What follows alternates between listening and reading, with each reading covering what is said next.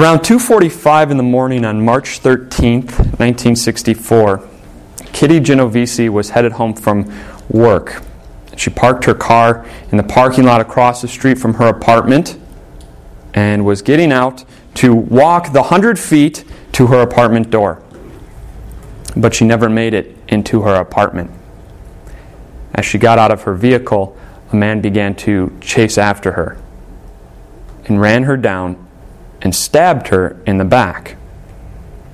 After he stabbed her the first time, she cried out, "Oh my goodness, he stabbed me! He stabbed me! Somebody help me!" And then he stabbed her again. And then someone who lived in the apartment complex opened up his window and said, "Hey buddy, leave her alone." And the man took off. The attacker ran, got in his car, and drove away. Kitty gathered up all of the strength that she had left, stood up, walked around the corner of the building out of sight, and lay down in critical condition. She was trying to scream as loud as she could with the energy that she had left, but no one came. 10 minutes later, the attacker came back and stabbed her a few more times. She continued to scream. And finally, someone called 911, which the police officers just happened to be in the neighborhood and were the whole time, and were there in less than 2 minutes after the phone call was made. But by the time they got there, it was too late. Kitty died. The story makes you stop and think, what is wrong with people? It makes you want to yell out to that guy in the window, "Hey buddy, what's wrong with you? Why didn't you come down and help?" All you could do was yell from your apartment window as a woman was being stabbed. But he wasn't the only one. Numbers vary, but supposedly up to 38 people heard Kitty's screams that night, and only one person wanted to get involved. And it wasn't even that brave. All they did was call 911 from the safety of their home. It makes you shake your head and think, what is wrong with people? How can people be so self-involved and so self-absorbed in their own little world to not love others, especially when they're being attacked? We are in this series called Generous George. And as I said at the beginning of the service, the big idea of this whole series is that generosity isn't natural for us. Generosity doesn't come naturally. It's not something that's easy for us. And that's because we are sinful. What sin has done is make us selfish.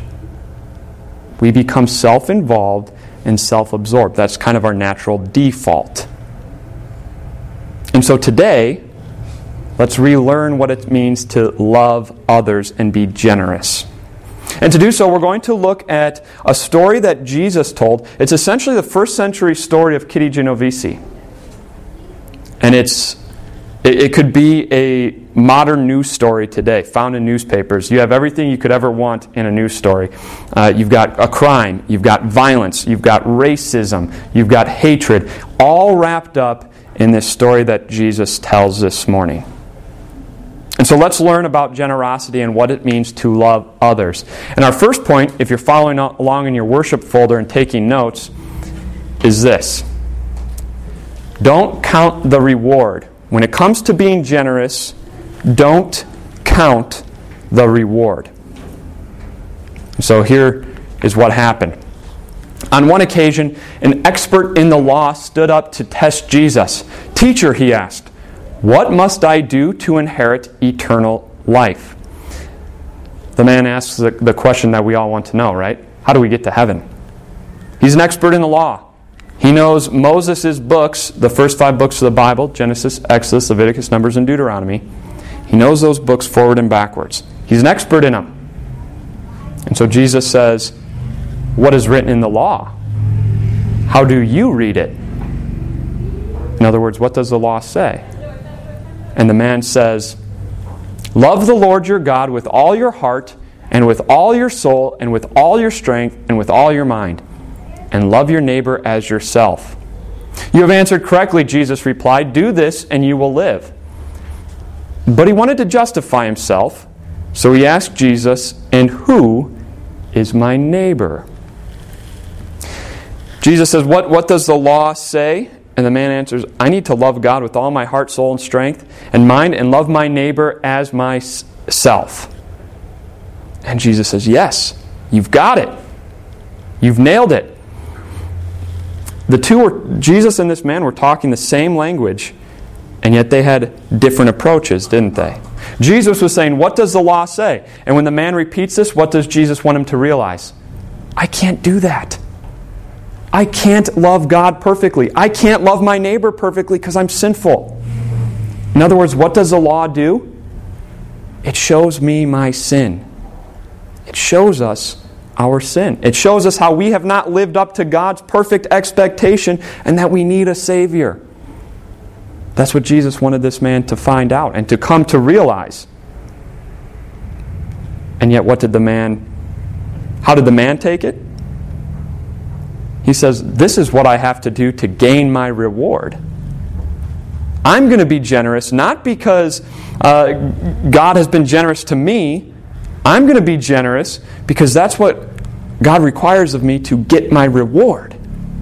Eternal life can be had if I just love others and love God. That's my reward for being generous."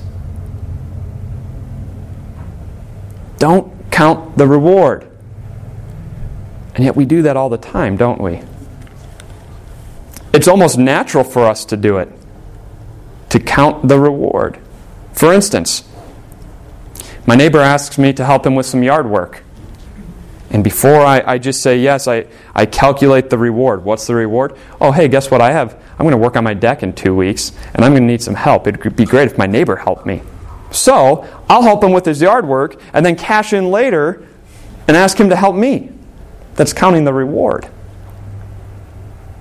Ann asks me to do the laundry. Out of all of the household chores that need to be done, I despise doing laundry. I'd rather do anything else. And yet she asks me to do it. And so I do it, and I think to myself, I'm going to cash in on this later. I'm going to have her do something that I don't want to do, and that's counting the reward. At school, the teachers are having a Saturday event, and they're asking for volunteers from the parents, and you think, well, I have to give up my Saturday, but it'll look really good to the rest of the people that I'm an involved parent. Counting the rewards almost comes natural to us, doesn't it? And yet Jesus says, just love. Just show compassion. Just volunteer. Just be generous. Why? Because God has been so generous to us. In other words, love with no strings attached. Whereas this man was loving with strings attached because he thought he was earning heaven. Don't count the reward. Love to love. But generosity also doesn't count the risk. So Jesus says, the man tries to justify himself by saying, who is my neighbor? Because that's what all sinners do, right? When we know God's bar is up here, and we know we can't exactly reach it, we try to justify ourselves and bring the law down just a little bit more so that we can actually accomplish it. And yet here's what Jesus says. A man was going down from Jerusalem to Jericho when he was attacked by robbers. They stripped him of his clothes, beat him, and went away, leaving him half dead. A priest happened to be going down the same road, and when he saw the man, he passed by on the other side. So to a Levite, when he came to the place and saw him, passed by on the other side. The road from Jerusalem down to Jericho was notorious for being dangerous. It was notorious for having robbers and thieves just like this who were waiting to attack people. Because the road itself was pretty windy, and there were a lot of places along the way to hide out so you could ambush people, and they didn't see it coming. And that's what happened to this man.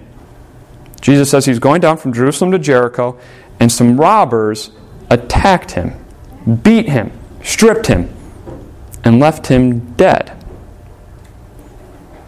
And two men come walking by, and both men counted the risk. Just like the people who heard the cries of Kitty Genovese, they didn't want to get involved. It was a little too messy for them. The risk was too high. The first one, it's almost absurd, because the first one's a priest, a pastor. The one who's supposed to represent God to the people, to represent God's love to the people. He comes walking by and he sees the man and he passes by on the left side. You can almost hear his thoughts. Oh boy, this is messy. This is not good.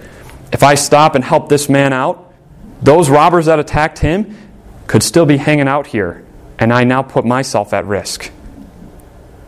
Not to mention, because of the ceremonial laws that their religion had, if the man happened to be dead and he touched the man, well, now the priest wouldn't be allowed in the temple for a week because he was ceremonially unclean. He'd have to go through the rituals that they had to do. This was risky business to stop and help this man. And so instead of being generous with his love, he counted the risk, and the risk was too high. He passed by on the other side. Then a Levite came by. A Levite wasn't a priest, but they were assistants to the priest. So they were kind of like the congregational lay leaders. He comes walking by, and he sees the robber, the man laying there, and he too counted the risk and said, "Too high for me," passed by on the other side.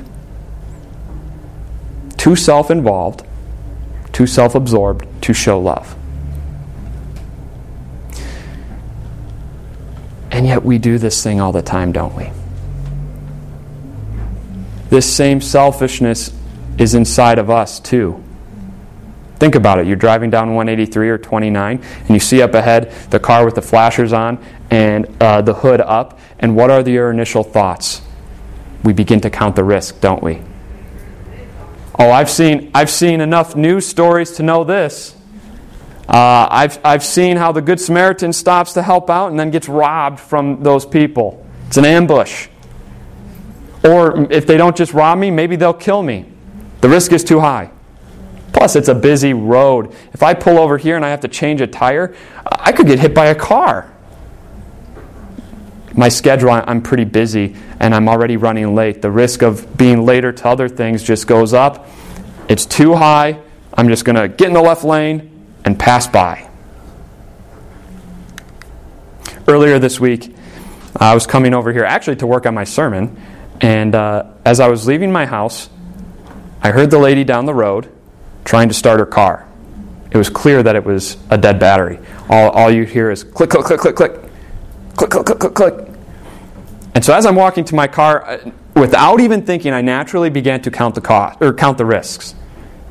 Well, she doesn't see you coming, Stephen. This could be an awkward opening conversation here. You could scare her. Not to mention, what if it's not just a dead battery? You don't know cars. You could end up looking like an idiot. Or what if it is just a dead battery and you can't figure out how to jump the car? Now you look like even a bigger idiot. You're a man approaching a woman on a quiet subdivision street. No one else is around. What are the risks?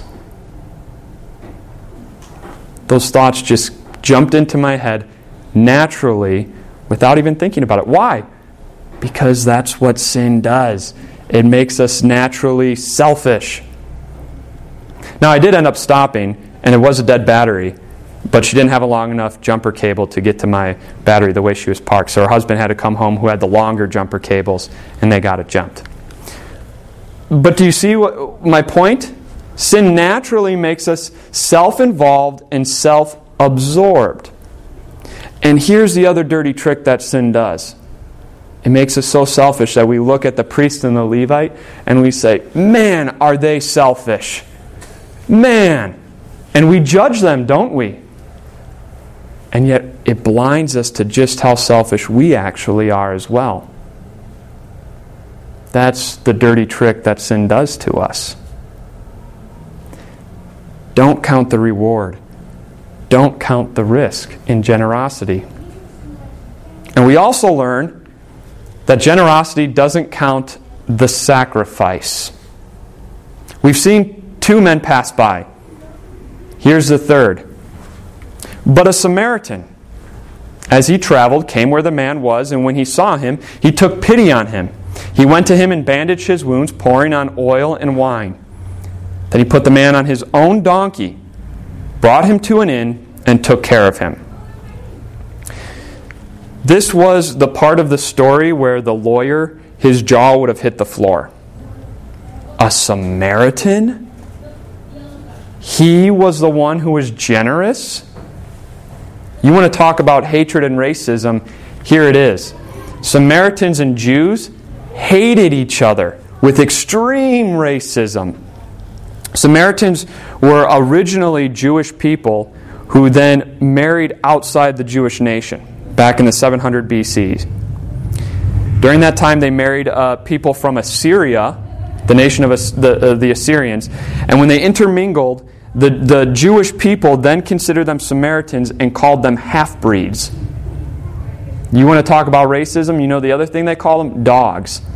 And it wasn't a little puppy that's so cute. No, it was a derogatory term to call the Samaritans dogs.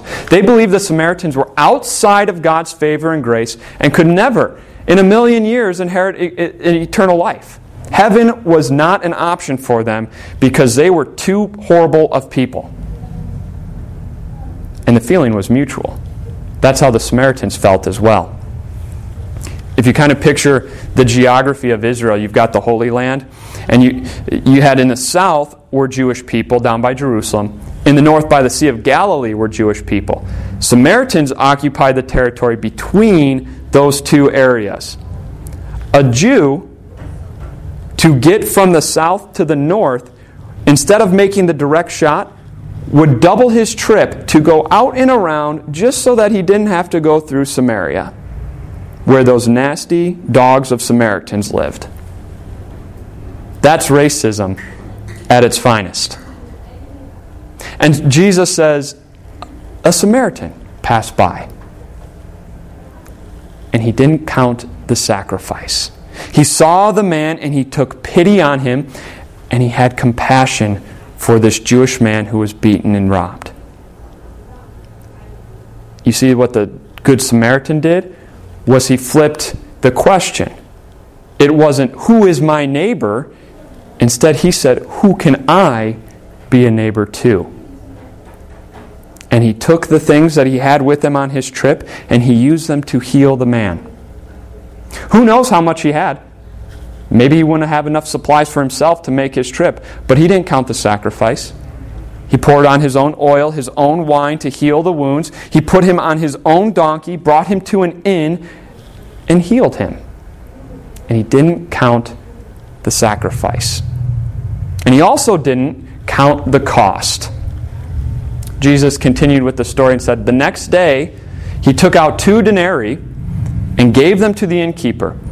Look after him, he said, and when I return I will reimburse you for any extra expense you may have. Jesus said, which of these 3 do you think was a neighbor to the man who fell into the hands of robbers? The expert in the law replied, the one who had mercy on him. Wouldn't even call him the Samaritan. Jesus told him, go and do likewise. A denarius was worth 1 day pay.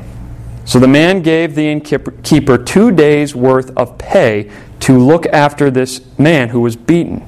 And he said, if any expenses go above and beyond what I have given you, when I come back through, I will reimburse you. I will pay everything that needs to be paid. And the amazing thing is, this Jewish man had nothing to offer the Samaritan. In fact, the Samaritan would probably never see this Jewish man ever again. Think about it. By the time he comes back through, that Jewish man's going to be healed and gone. And maybe not have any clue that the Samaritan even was the one who helped him. And yet the Samaritan put all that racism, all that hatred, all those prejudice and stereotypes aside and generously showed love. And he didn't count the cost. How in the world do we have a heart like that? How could we possibly have a heart that shows that kind of love? It might be easy for people that we like. But what about showing that kind of love to someone who is completely racist against us? Someone who is completely prejudiced, stereotyping us? How do we have a heart to help those people who hate us? It's only by the gospel, isn't it? It's only by the good news of what Jesus has done for us that can change a heart that is self-absorbed, self-involved, and selfish to a heart that has compassion and love. It's knowing, believing, and receiving Jesus' love and compassion that changes our hearts to love and compassion as well. You can't help but hear the story of the Good Samaritan and not think of Jesus, can you? Jesus, the Great Samaritan, saw us as we were spiritually wounded. Selfishness had its way with us, beat us down until we were there. Satan had his way with us until we lay on the side, left for dead. And Jesus looked down and He saw what we were in, the state we were in. He saw we had nothing to offer Him. He saw we couldn't possibly ever make it up to Him. And He didn't care. He had love and compassion for us. And He came to this earth to heal our wounds. And He didn't heal our wounds with oil or wine. He healed it with His holy, precious blood. We're told in Isaiah that it's by His wounds that our wounds are healed. When Jesus died on the cross, He washed our sins away, healed our wounds, and presented us whole once again before God. How do we show this kind of love? It's only by being in the gospel, by having the gospel fill our hearts. Are we going to be perfect at it? Absolutely not. As long as we're here on earth, we're sinful. Selfishness is going to be a part of us.